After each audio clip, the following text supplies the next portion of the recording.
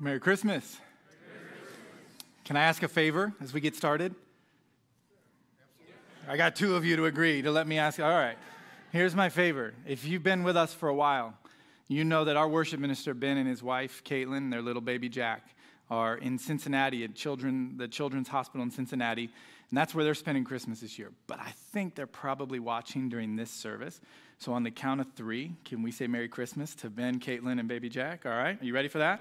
All right, 1, 2, 3. Merry Christmas. Some of you kept going with the Ben, Caitlin, Jack. Sorry. We love you guys, and I don't normally look at the camera, but we miss you, and Merry Christmas to all three of you. I'm going to pray for us, and we'll get started today. Father, we thank you for the opportunity we have to gather and to give your Son the praise that he's due. Father, we thank you that as we open your word, we know that man cannot live on bread alone, but by every word that comes from you. And Father, we know that when we read your word, we hear your voice. So would you give us ears to hear this Christmas Eve? And we ask you for that in Jesus' name. Amen. 3 people are standing at the Grand Canyon, taking in this marvelous landscape. And it's hitting them in 3 different ways. 3 people are an artist, a preacher, and a cowboy. All right? As they're looking at this, taking in the marvel of the Grand Canyon, the artist is thinking to himself, this is incredible. I've never seen anything like it. I wonder how I could capture this landscape on a canvas if I painted it. And the preacher's thinking, this is such a testimony to the work of God, the handiwork of God in his creation. God spoke this into being. I feel like singing out how great thou art. But the cowboy's got this sneer on his face. He's not looking happy. The other 2 look like they were happy, but the cowboy's like, I'm not too pleased with this. He's looking at it, and he's thinking to himself, ugh, what a horrible place to lose a cow. Thanks for bearing with me. Merry Christmas, all right? I do think that that's a picture of what Christmas can be like. Here's what I mean. This night, when we come to look at this incredible story, doesn't hit everyone the same way. Many of us in the room, we're here because it's Christmas Eve, and that's what you do on Christmas Eve. You come to church. And we come with our family members, and we know that we come here, and then afterwards we're going to go do part of our traditions, and we'll go to bed, and we'll wake up, and we'll do more of our traditions, and we'll have this great season, this great moment in our family time together, and that's why you're here, and we're glad that you're here. And you're looking at the Christmas story from a certain perspective. Others, this might be the very first time that you've stepped into a church in a long time, if ever. This might be the first time you've been to church. And so for you, I can remember that. I didn't grow up in church. And I can remember the first time I came to a Christmas Eve service and just everything feeling so weird. I didn't understand the music. I didn't understand what they were really talking about. I didn't understand why everybody got so excited about this birth. And so you're here and you're looking at it from a different perspective, trying to take all of this in, and you're seeing it different maybe than the person even seated next to you. And then there's others. You've been celebrating Christmas for years and years, and you look forward to this time of year every year because it puts this sensation in your heart as you think about the whole course of human history changing with the birth of this baby and the difference it made in your life. And you love celebrating his first coming because it stirs in you this affection for his final coming. And so you're looking at Christmas from a different perspective too. And everybody in the room comes and looks at a night like this from a different perspective. But there is something, I think, that puts us all on the same playing field. It's something that the Bible speaks to that's going to make all the perspectives kind of come together and answer a question for us. It's a question that all those different perspectives have to wrestle with every Christmas. Why does this matter? I mean, really, why does Christmas matter? There's a lot of passages in the Bible that we could go to discuss why Christmas matters. As a matter of fact, what Brian read for us, the Jesus Storybook Bible, I too would recommend you get a copy of it, tells us that every story in Scripture points to the answer to our question, why Christmas matters. But for our purposes tonight, I want to turn to 2 passages in John's Gospel. So if you have a Bible, I want to encourage you to go ahead and grab it. You can open up or turn your device on and get to John chapter 1. If you don't have a Bible, there should be one in the seat, underneath the seat that's in front of you. And if you don't own a Bible, with all sincerity, that's our gift to you. Take that. Merry Christmas. Open it up. The Gospel of John's in the New Testament. And so the second half of your Bible, flip it open beyond halfway through, and you should be able to find John chapter 1. And we're going to start with facing a problem that John's going to put before us, but he's also going to give us the solution. So John chapter 1, beginning in verse 9, John writes these words. The true light that gives light to everyone was coming into the world. He was in the world, and though the world was made through him, the world did not recognize him. He came to that which was his own, but his own did not receive him. Here's the problem that this is presenting. It uses a metaphor to teach us. This is a pretty popular metaphor in the pages of the Bible. You're going to see it all over the place if you read through the Bible, particularly in your New Testament, and even more particularly in John's writings. He loves this metaphor of light and darkness. The light, in the metaphor that the Bible uses, represents the presence of God, meaning you can be in his presence because he is the light. And so everything in the light represents the presence of God, meaning when we were created, the Bible talks about when we were created, God spoke the light into being, and God himself was that light, and we could be with him in a personal relationship with God because we were able to be in the light. The story of the Bible tells us, though, that through our own decisions, our own choices, what the Bible calls sin, we chose to get out of the light and go into what the Bible calls darkness. Then darkness in the metaphor represents everything outside of the presence of God. Everything that cannot be in the presence of God is considered darkness. And what happens in the metaphor is, spiritually speaking, our souls go dark because God can't be in the darkness. And our sin, that's what we chose to do. We chose to be in the darkness. Now, John is saying here in John chapter 1, the Christmas story is about God deciding to shine a light into the darkness that we created. God saying, my light is going to be more powerful than the darkness. And he shines this light through Jesus coming, the very presence of God, the light of God coming into the dark world that had abandoned him. An invitation is sent of sorts to step out of the darkness and into the light. But here's our problem. It's found in verses 10 and 11 of John chapter 1. So even though the light was shining into the darkness, even though Jesus was born, even though the invitation was sent to everyone in the darkness, even though those of us who have lived in our own shame and our own guilt and the filth of our own sin, distant from God, thinking, how could he ever love us? Even though that invitation was sent to us, that you can step out of the darkness and into the light. It says the world did not recognize him. He came to that which was his own, meaning he created us. And the world did not receive him, did not receive that invitation that was sent. It's an interesting word that is used by John when it says did not recognize him. It's the Greek word gnosko. Would you say gnosko with me? Gnosko. It means to be in relationship with, to know deeply. A little more than head knowledge. It actually impacts your life. The type of knowledge where you come to a very deep understanding. And so what John is saying is, even though the light shone into the darkness, even though an invitation had been sent, people still did not know God. It's a pretty profound question. One that if you've been to a lot of Christmas Eve services, you might just hear me say and just kind of blow over. But I think it's one of the more important questions we could ask every year we come to Christmas. Do you know him? I mean, do you really know God? Do you have a relationship with him? The Barna Group does research around the church in multiple different areas, and they pile statistics based on trends and decisions that people participate in. Recently, they did a study, and the results of this study came back that said that of all the people sitting in evangelical churches, 44% of them are not Christians.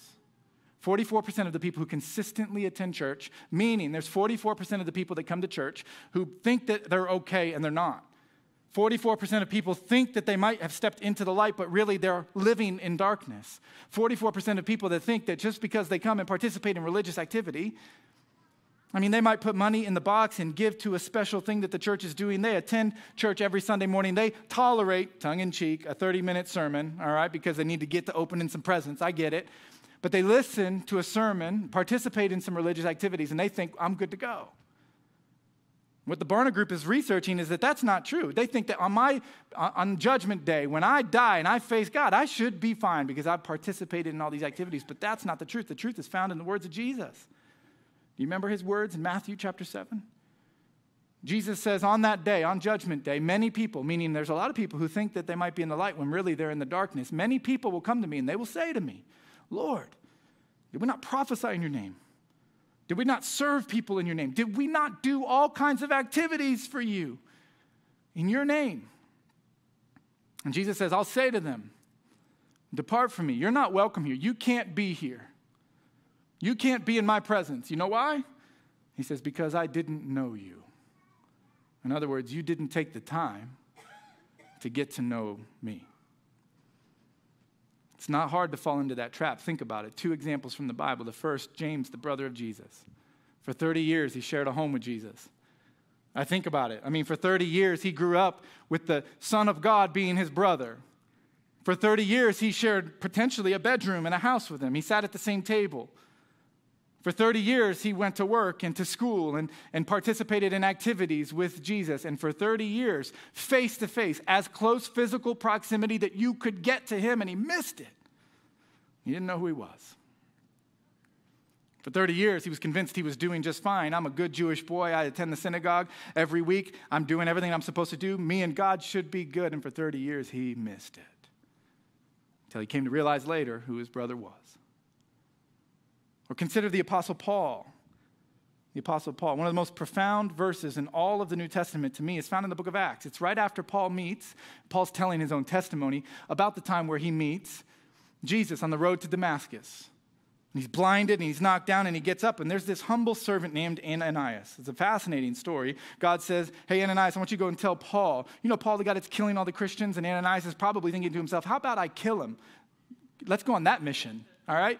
And God's like, no, you're going to go and you're going to share with him. And so he baptizes him. And as he's cleaning up his wounds, he has this profound statement he says to him in Acts chapter 22, verse 14, where he says, Paul, the God of our ancestors, the God of our fathers, has chosen you to know him. And you think, wait, of all the people in the Bible that would have known God, it would have been Paul.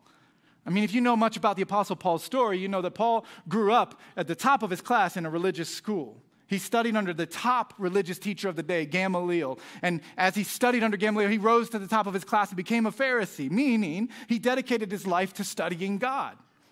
And not only studying God, being able to teach other people about God. If anybody had accomplished what was needed to know God, it would have been the Apostle Paul. And here's this humble servant, Ananias, telling him, Paul, your whole life you've been on this track. And you've been doing what you're supposed to be doing. You're doing what you think was the right thing, but the whole time you've been on the wrong road. You've been going down the wrong path. He came to that which was his own, but his own did not receive him. Could that happen to us? I mean, could we go through the motions of Christmas Eve after Christmas Eve? We come to church, we listen. I could tell you everything you need to know about Jesus and yet not know him. Could it happen to us where we just completely miss having a thriving, real relationship with the living God, accepting the invitation in our dark soul to the light that he has made available to us? Could we miss it?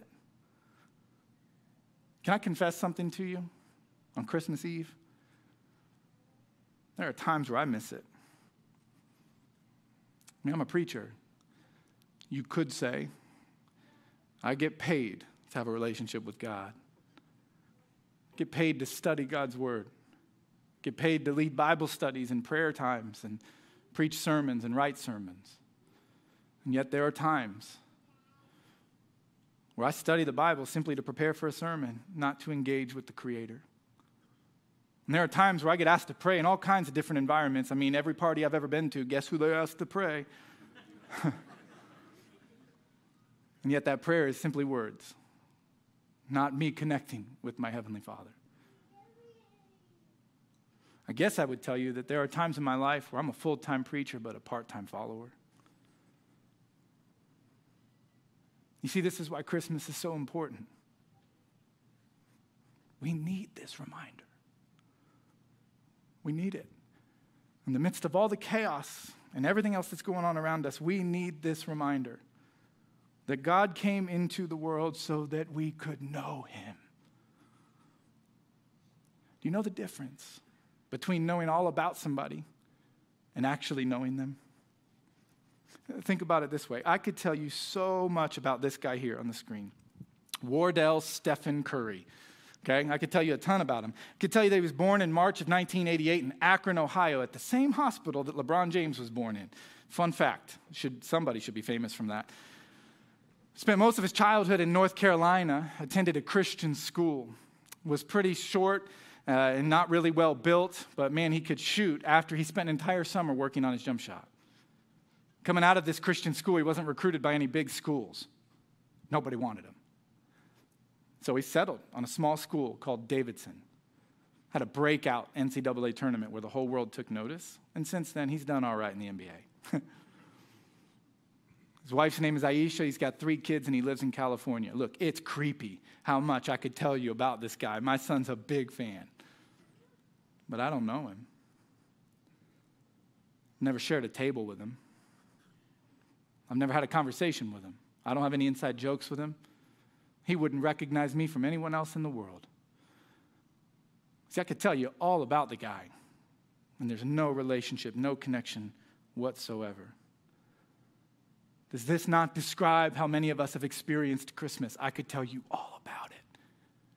I could tell you where Jesus was born. I could tell you the likelihood that it was in a courtyard in the house. It wasn't in an inn, and it was built into the cave in the back of it. I could go through all the facts and tell you everything there is about the birth of Jesus. He was born to his mother, who was a virgin. It was a crazy story, and he came, and then he went, and he died on a cross, and he died. I could tell you everything about it, but not know him.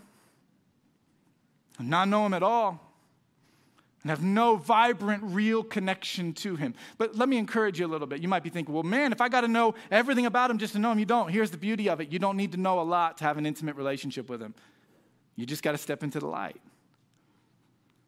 That's the beauty of it. Look, it's true. You don't have to know everything about somebody to be intimately connected to him. Think about it like this. I have 4 children. Think about when my children were 2 years old. They didn't know much about me. My 2-year-olds couldn't have told you where I grew up. They didn't know my high school mascot. They didn't know where I went to college or where I went to seminary. They couldn't have told you even where I worked, even though they came here every week. They probably at 2 years old couldn't have told you where I worked. They couldn't have told you my favorite sports team or my favorite food. But I think there's a small exception for my daughter, Abigail. I think she could have told you my favorite food because she was born with the same love for mac and cheese that I have, okay? But they couldn't have told you much about me. But man, they knew me from all the wrestling matches. While I held them and watched cartoons like Cars 7 million times. From me wiping the tears off their face when they were hurt. And even in the moments where I had to discipline them because they were learning something about the heart of their Father and how deeply I loved them. You see, they didn't know a lot about me, but they knew me because they were in a deep, real, flourishing relationship with their Father. Friends, this is why Christmas matters. It is a reminder to us that Jesus came so that we could know God. Not go through a bunch of religious activity and traditions, but to connect with the heart of our Creator, to be intimately known by Him and connect to Him as we grow each and every day. And look at how Jesus describes it. Jesus describes on the night before He dies, He describes the reason why He was born. And He describes it in an intimate way. In John chapter 17, if you fast forward in your Bible just a little bit, Jesus will say these words on the night that He was betrayed. He says these words. He says, "This is eternal life." Meaning, this is what's more important than anything else in your life. This is what's the purpose of my life is. This is why I was born. Or to answer our question, this is why Christmas matters. That they may know you, same word, gnosko, that they may have a deep understanding of the heart of their Father. They may know you, the one true God, and Jesus Christ whom you sent. This is the reason for Christmas. We have to slow down enough to realize that, though. In January of 2007, a man sat at the metro station in Washington, D.C. He sat up with a violin. It was a cold January morning, and he played 6 Bach pieces. You'll see it on a video that plays in the background here. Let's go down on the volume so they hear me a little bit. Thanks. He played 6 Bach pieces for about 45 minutes, and during that time, since it was rush hour, it was calculated that about 1,100 people will walk by him as he's playing this music. Listen to some of the stats. After about 3 minutes of playing, a man slightly slowed his pace, turned his head toward him, but kept walking. A minute later, the violinist received his first tip. A woman threw $1 in there, but did not slow her pace as she walked by. A few minutes later, someone leaned against the wall to listen to him, but when they looked at their watch, they realized they had to keep going, and so they keep going. The one who paid the most attention to him playing violin was a 3-year-old little boy, but only long enough for his mom to push him hard enough to keep on walking. As a matter of fact, as you watch these videos, you learn that the people that paid the most attention to him were children, but only long enough for their parents to push him on to keep going without fail. In the 45 minutes that the man played, only 6 people stopped and stayed a while. 20 of them gave him money, and he made $32 that day. When he finished playing and silence took over the station, one person recognized that the violin player was Joshua Bell, the most famous violin player on the planet. And he was playing one of the most intricate pieces ever written on a Stradivarius violin worth $3.5 million. The night before in Boston, he sold out a theater where the nosebleed seats went for $150 a pop. Here's the point. You can be in the presence of greatness and not even realize it. He came to that which was his own, and his own did not receive him. Look, tomorrow morning, would you do me a favor? When you wake up, would you have a lot of fun? Good. Open presence.